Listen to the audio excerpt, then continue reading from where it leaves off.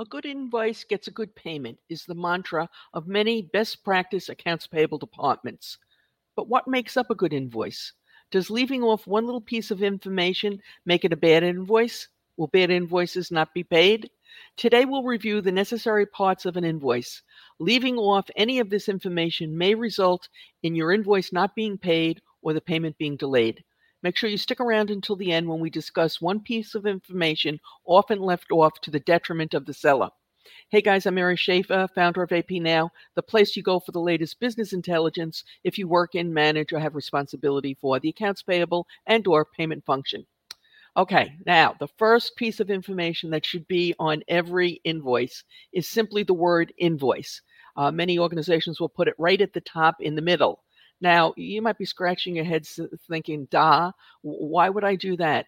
So there's several reasons to do it. Number one, you want to make sure that the accounts payable department who receives this information knows it's an invoice. Plus, you want to make sure that anybody else in the company who may end up with this piece of information knows it's an invoice and sends it to accounts payable.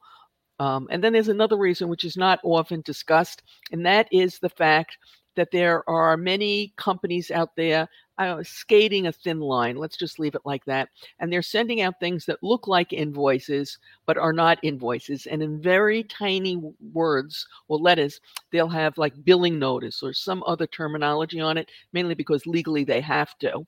What they're hoping to do is trick accounts payable groups into thinking it's an invoice and paying it. So you want to make sure if you're creating the invoice, you're issuing the invoice, that there's absolutely no misunderstanding. Put the word invoice in big letters on the top of the invoice. No reason not to do that.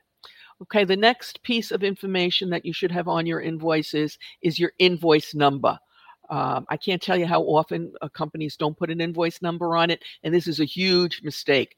Most accounts payable departments, when they're looking for duplicates, when they're trying to find an item, whatever, they rely on the invoice number. So it is a critical piece of information.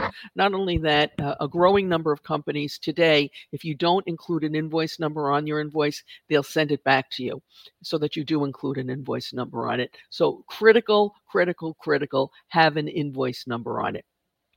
Next thing that you want to have is an invoice date.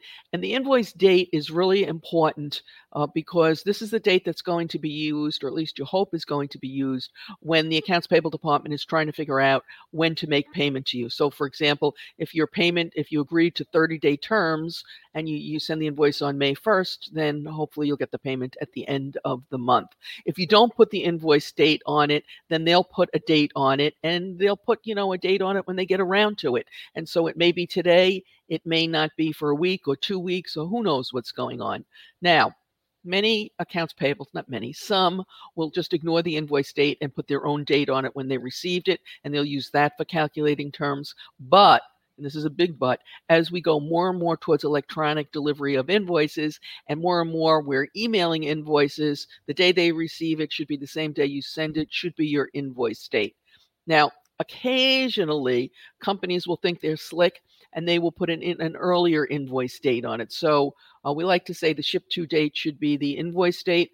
So they'll ship something, let's say August 1. The invoice should be dated August 1. They've got payment terms of 30 days. They're going to get paid at the end of the month. And then they'll be slick and they'll try and date the invoice like July 25th to get paid earlier. You don't want to do that, because if you get caught doing that, then they're going to be looking at your invoices very closely going on, because they're going to assume that you're going to be playing games. So bottom line, include the invoice date, the actual invoice date, which should be your ship to date. And then as soon as you date the invoice and you create it, you want to send it.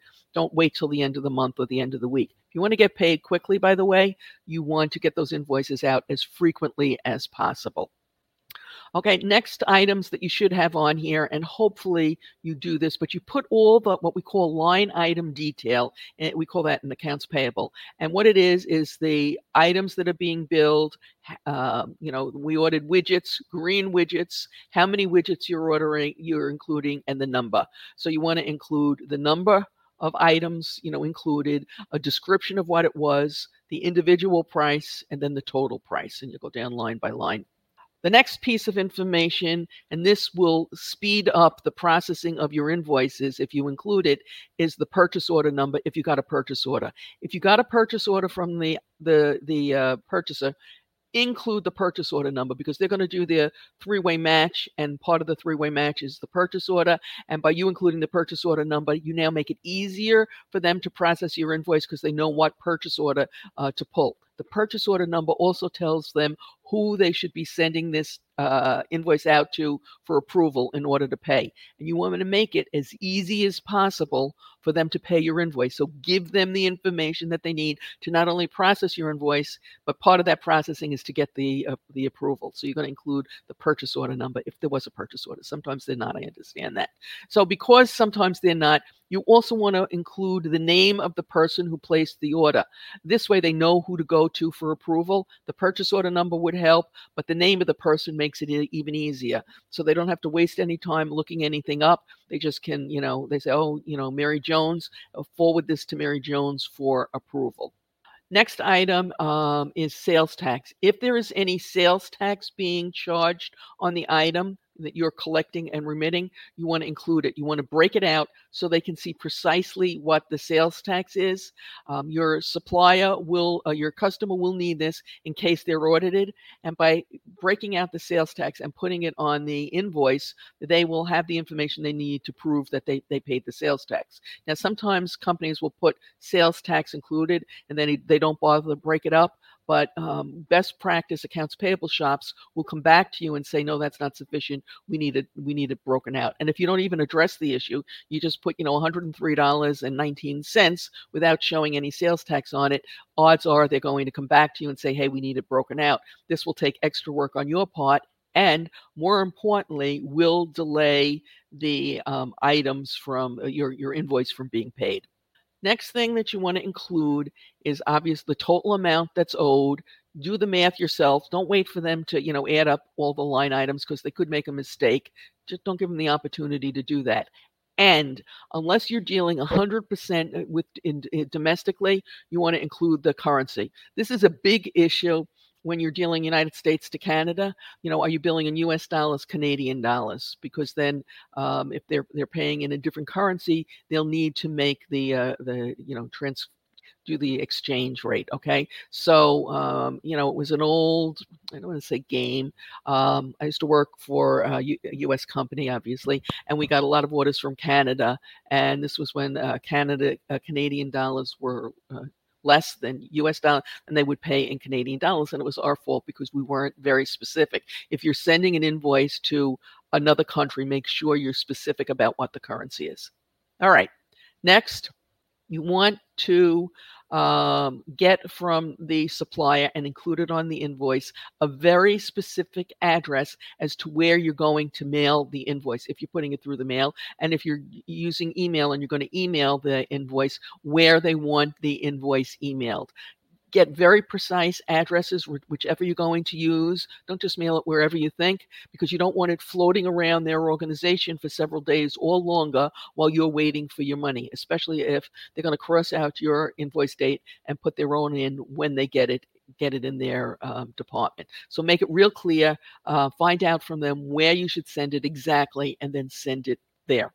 Likewise, if they are going to make payment with a check, you want to make sure they know exactly where to send that check. Okay, so you want to have it on your invoice. Please mail checks to, and make it real clear so that they know where to send it and they can get the money back to you. Now, in many cases, they will get this information from the master vendor file, and they'll get that address from when you first set up the account with them. So if that is changing, then you want to make sure that you let them know. Along the same lines, especially if it's someone that you don't do a lot of business with, or this is the first time you're doing business with them, you want to put something that says make check payable to, and give them the exact name that you want the check payable to, because otherwise they won't know. They'll make it payable to whoever they think they should, and that may or may not be correct.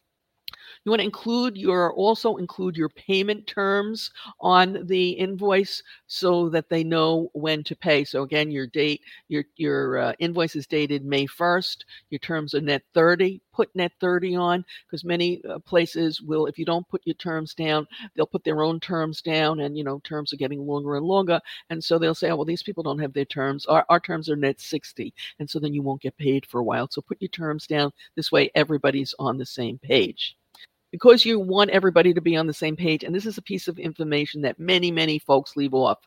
You want them to be able to call you or email you if there's a question, so that they can get it resolved in a timely manner. So make sure you include that information on the invoice. And I know very few people do this. And then when there's a discrepancy, they don't know who to call. And so it just delays the whole payment. And again, you're looking to be paid as quickly as possible. And then, if you can, include your terms and conditions. Now, sometimes those terms and conditions, especially if it's a big transaction, have been negotiated, and there's, a 14-page document. Obviously, you're not going to include that, but you can include a statement, per agreement signed on such and such date between such and such and such and such, and it will reference that, okay?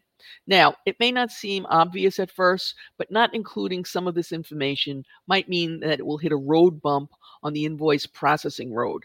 And you want to make sure you avoid these problem areas. We recently did a video explaining the various stages of the invoice process and the delays that you might encounter at each one.